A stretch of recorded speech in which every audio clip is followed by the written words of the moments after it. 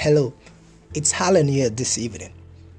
Permit me to talk to you about some certain life situations where there will be an awakening in your consciousness and you will realize that you cannot continue to fake who you're not anymore in life. Time passes by and years are counting and you cannot continue to be who you are not. What am I talking about? I'm speaking to you who is here to accept your uniqueness. You're here to accept who you truly are. One of the things I struggled with in the last few months was accepting the fact that I am a pastor. Oh, I'm sure some of you are shocked. Yes, I pastor a youth church alongside other ministers. But it was a reality that I could not accept for a long time. What am I saying? The truth is that we celebrate a lot of people in our world today. Be there, some of them are footballers, some of them are entertainers, some of them are singers, dancers, and all of that. Even doctors and lawyers and all of that. But the truth is, each and every one of us will have to stand for something. They said if you're not standing for something, then you will fall for anything. That is, in life, you must be unique, or something must actually differentiate you from the other person.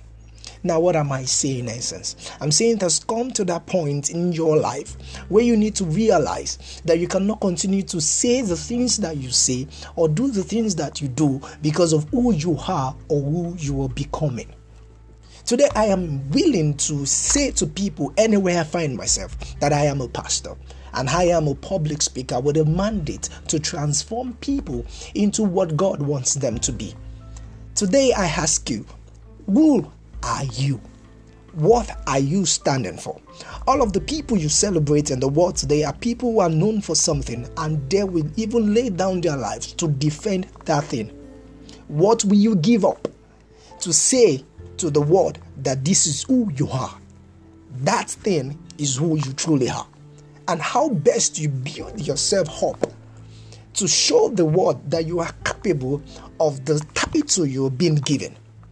Today, I just want to introduce you to that new person, that person that you are supposed to live for or to live to become. In my next episode, I'll be telling you the things you need to do to stay on course by being dedicated and diligent to that very title, to that very position, to that very mandate. Of course, I really want you to get it right this year 2020, and I'm excited about your journey. It is never too late to pick up your life and go further in your search and quest for your purpose. I'll talk to you some other time. Have a lovely day. Thank you.